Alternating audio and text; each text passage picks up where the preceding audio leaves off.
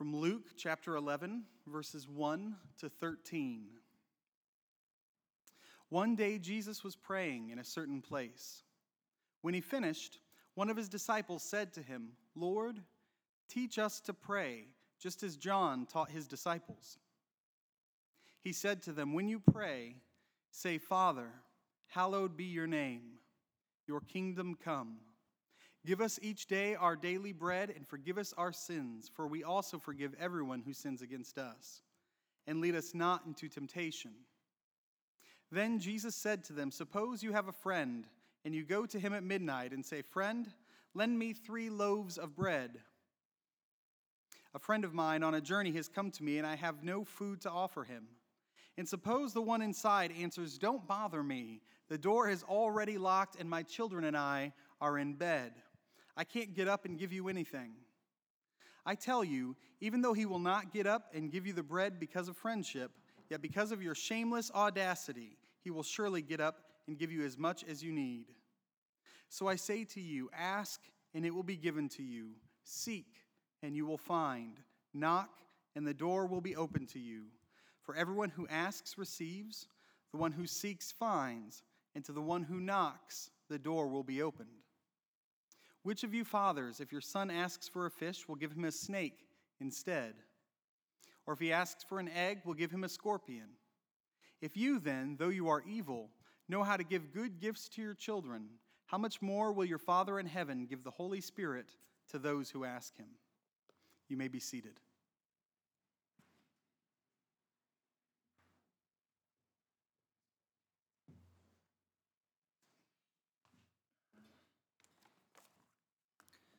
Good morning. I get set up here.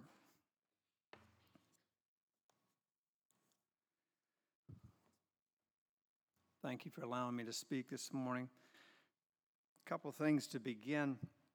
I want to say thank you to Pastor Clayton and Pastor Ben for the scripture reading cards that we have. For me, it's been very helpful. I've been able to keep up with it, and it's increased my Bible reading, which I think was one, if not the goal that you had for that. So I appreciate that.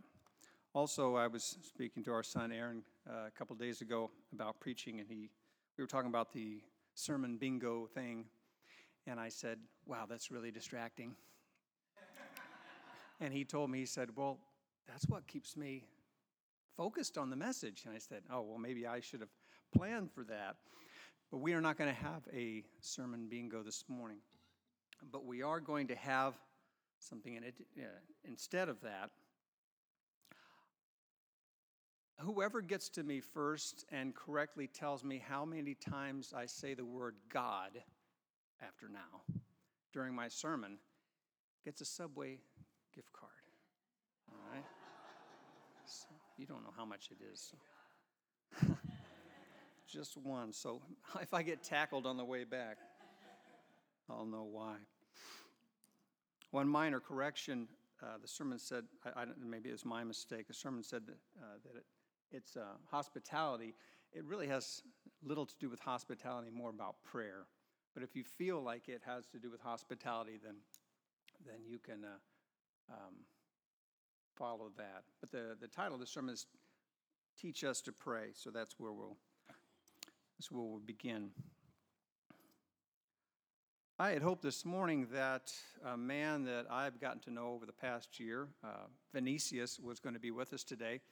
But he went through heck week last week with soccer, and he's really wiped out.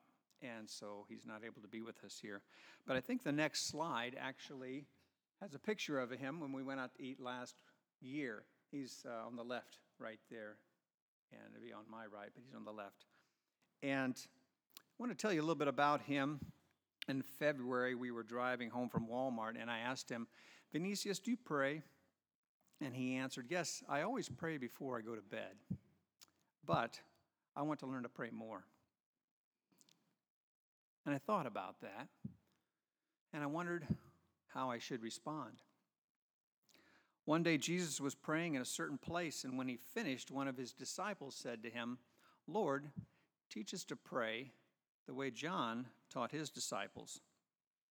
So how do we answer people when they ask us to teach them to pray, or we begin to talk about prayer? It should be an easy answer, because all you have to do is open your mouth and talk to God, and you're praying. And God will listen to us. He will do things for us. He might even do a miracle. And, of course, that is prayer, our time with God.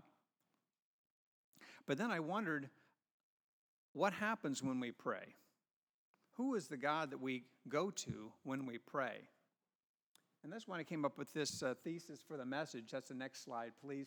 The extent to which we approach God in prayer largely depends on our perception of who God is. And therefore, we must have a true perception of who God is. And so I'm going to talk about that through this passage, Luke chapter 11. Let me illustrate with a story about how one group viewed God. Last November, Paula and I attended Parents' Weekend with Aaron at Wheaton College. And during the chapel service, the Reverend Dr. Charlie Dates was speaking, and he told this story. In a small town in Mount Vernon, Texas, the Drummond Bar and Grill was scheduled to open its business just down the road from a small community church. And when the church discovered that the bar and grill, which was going to serve alcohol, was to open down the street, the congregation began to pray that God would intervene and something would happen to the bar and grill to keep them from opening. So they prayed and they prayed and they prayed and they prayed. And just before they opened, lightning struck that bar and grill and burned it to the ground. Now the church members were delighted, praising God, and relieved. That was until they received a subpoena in the mail from Mr. Drummond, the owner of the bar and grill. He was accusing them of being responsible for the lightning striking his bar and burning it to the ground. So they went to court, where Mr. Drummond's attorneys accused the church and their prayers for being responsible, to which the church and their attorneys vehemently denied all the allegations, saying that they had nothing to do with the lightning striking the bar and grill and burning it to the ground. Now, during the preliminary remarks, the judge proclaimed slowly, he said, "At this time, I do not know exactly how I'm going to rule on this case, but one thing to me is certain. The owner of the tavern believes in prayer, and the church members do not."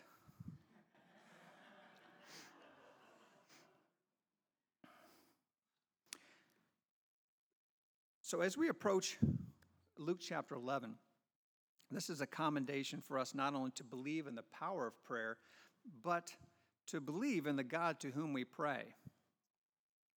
Next slide, please. I'm going to talk for a minute just about what do we believe about God when we go to Him or when we go to God. What are we thinking about? What image is in our minds? What does God look like, feel like, smell like? What does His voice sound like? What is our God image? Paul and I both went through this exercise about 10 years ago, and we had to think about what our God image was. And it was striking to me. I'll get to that later. So let's go through 3 possible answers to that question. What is our God image? Next slide, please. Is God an angry judge just waiting for us to screw up, and then He's going to come down on us with guilt and make us pay for our transgressions? Now, my father was an angry man, and I found out later on in life why I think he was so angry. He had a father who was also very angry. And my grandfather was in World War I. He had a nickname in his company as "One Mean Son of a Gun." I doubt they used the word gun, but we're in church. And often I perceived my father to be an angry man, and since many of our first conclusions about our heavenly Father are based on our earthly father or our earthly mother, I thought that, well, God was probably also angry, and that anytime I did something wrong, I would probably receive some kind of punishment like I received from my earthly father. So if we perceive God to be an angry judge, it will affect how we approach God in prayer. Next slide, please. Because this is the single sentence sermon summary. Okay. The extent to which we approach God in prayer largely depends on our perception of who God is, and therefore we must have a true perception of who God is. Next slide, please. This is another possible image as we think about God. Is God a powerful yet distant and uninvolved presence in our lives? Much like this is a fire blanket. I actually was in an automotive class last fall at ICC, and no, I cannot fix your car. And in the shop, they had this fire blanket, the first time I'd ever seen it.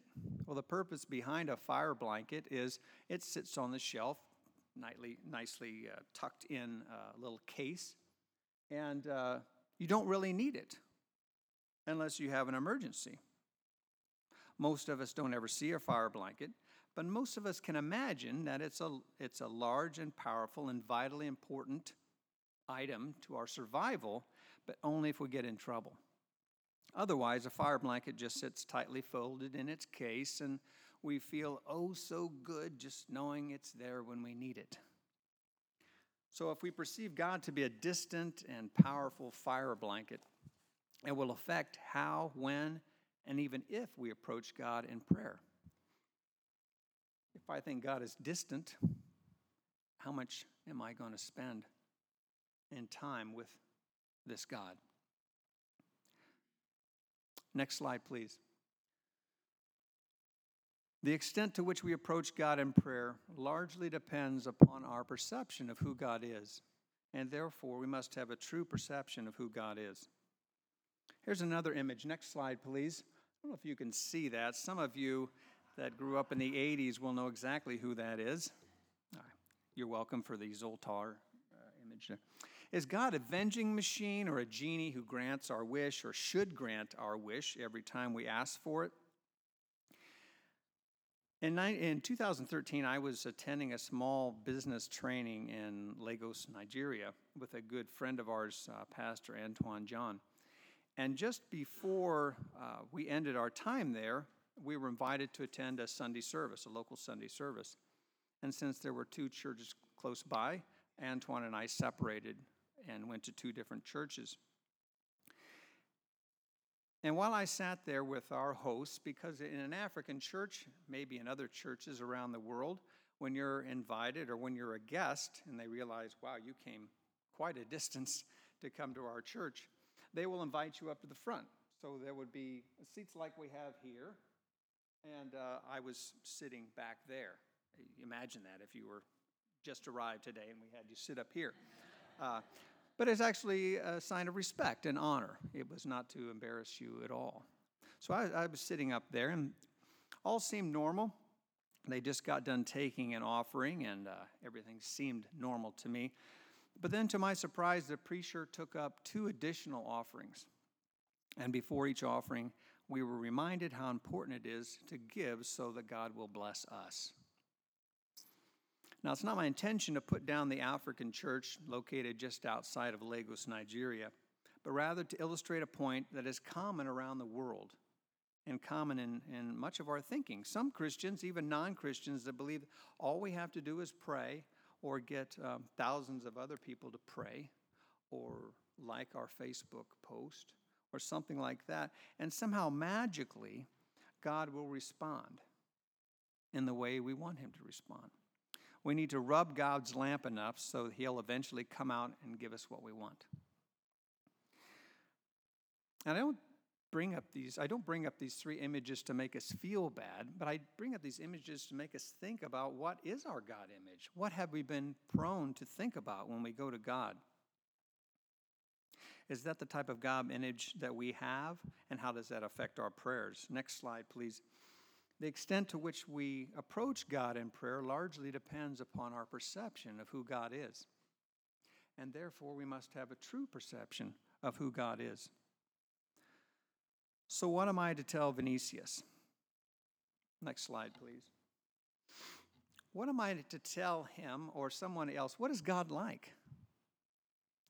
If my image maybe is slightly distorted, then how do we get back on track? Is God an angry judge, a fire blanket, a genie? Is God just like my father or my mother? What is God like?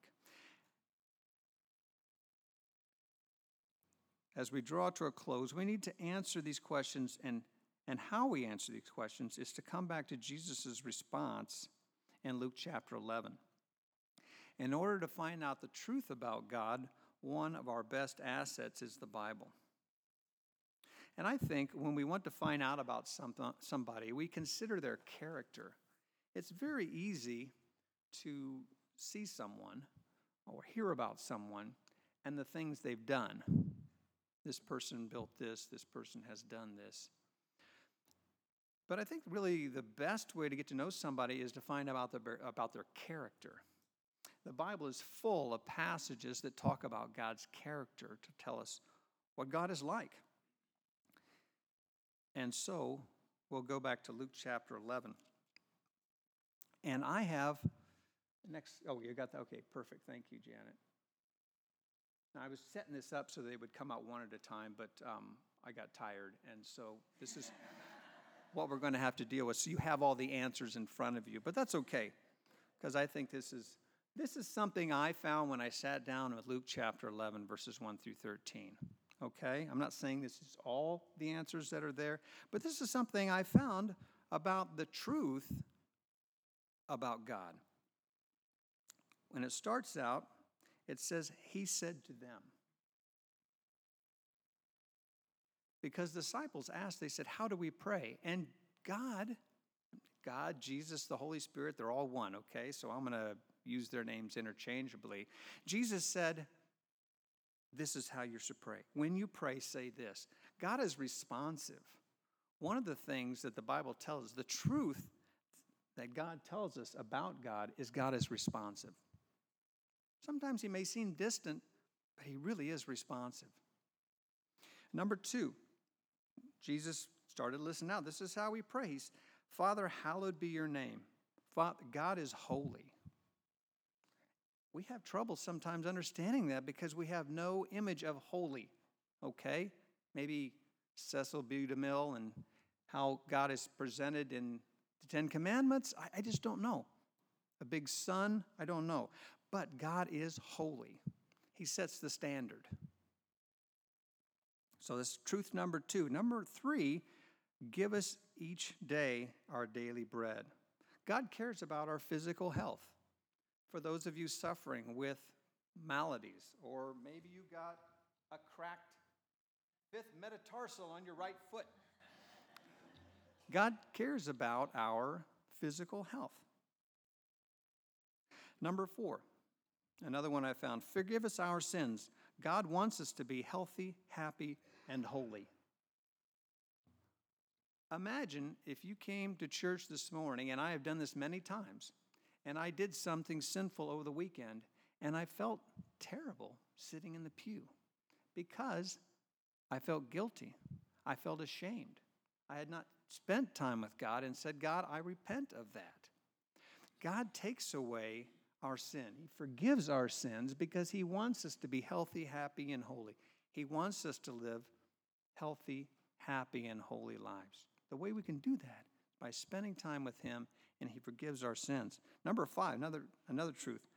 We forgive others. God cares about our social and mental health. Let me give an example. When we forgive others, because the version that Clayton read, I love the way NIV has several recent translations. Is that right? Or editions? Let me read that again. Forgive us our sins, for we also forgive everyone who sins against us. Okay, that's new to me. I'm used to King James. For we also forgive. God's like saying, I'm going to forgive because I know you're out there forgiving other people too. Let me give you an example. About 10 years ago, I was ready to I was teaching a Sunday school lesson out of a book, and the chapter was about the woman who came and anointed Jesus' feet. And I was listening to that passage, and it talked about the importance of forgiveness, and my Aunt Marg came to mind. Okay? Now, about 30 years prior to that, my Aunt Marg had done something when I was very young, and it embarrassed me in front of the entire family. And my mom's parents had 12 kids, so we're talking a pretty good-sized family. And I had not forgiven my Aunt Marg for saying that, which was untrue. And I was reading this passage, and I thought, before I go and start telling people about the importance of forgiveness, I should probably forgive myself, set the model of forgiveness myself. So I forgave my Aunt Marg that day.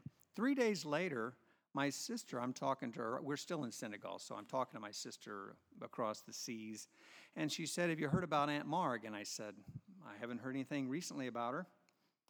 And my sister said, "She gave up smoking." And I said, "Gave up smoking?" I was like 5 years old, and my Aunt Marg was smoking. It just became a joke. It was funny when she smoked. I don't know why, but so she had always been someone who smoked. She said she gave that all up. Cold turkey, just quit. And I said, "When was that?" And she said, "Oh, it was just 3 days ago." And I thought to myself, did my forgiveness affect her quitting smoking? I don't know. I have no evidence of that. But I know for a fact that I forgave her, and then she quit smoking. It happened around the same time. When we forgive others, things happen in the heavenly world. It affects our social and mental health. If you have forgiven somebody that you've held a grudge a long time, you know what it's like. It's a relief. I don't hate them anymore every time I walk by and see them. When I think of their name, I don't think bad thoughts about them. I don't avoid them anymore. There's a release there. Number 6, lead us not into temptation. God wants to protect us. This is probably the hardest one because we feel like we can handle everything on our own, and when something unexpected comes up, we think, well, why did God throw me this curveball? But God does want to protect us, and He knows the best way to do it. So that's truth number 6. And the final one, lend me 3 loaves of bread. This gets into the verses between 5 and 13, talking about the man who comes to a friend's house late at night, at midnight, and knocks on the door and says, "Lend me 3 loaves of bread. I have someone who I need to show hospitality to." So the sermon was about hospitality. God seeks our highest good, and I'm going to do my best to explain what I mean by that. When you read the Bible from beginning to end, we find themes.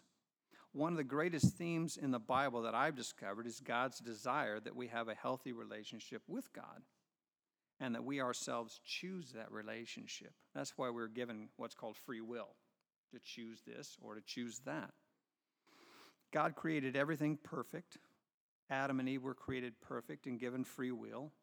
They chose something else over God, and the consequences of that choice separated them from God, what we call the fall. However, the consequences were not permanent separation from God. We're not permanently separated. Otherwise, all of us here would be continually separated from Him. God speaks of Jesus who would come to allow us relationship again with God, access to God, and as in Luke 11 points out, the shameless audacity and boldness to say, "Lend me 3 loaves." When it says shameless, it means we no longer have that shame. We've been forgiven. So when we approach God, we don't do it with arrogance, but we approach Him with confidence. God seeks that's part of our highest good, is being able to approach God with confidence and not being afraid of Him because He's a judge, because He's a distant blanket, or because He's some kind of vending machine.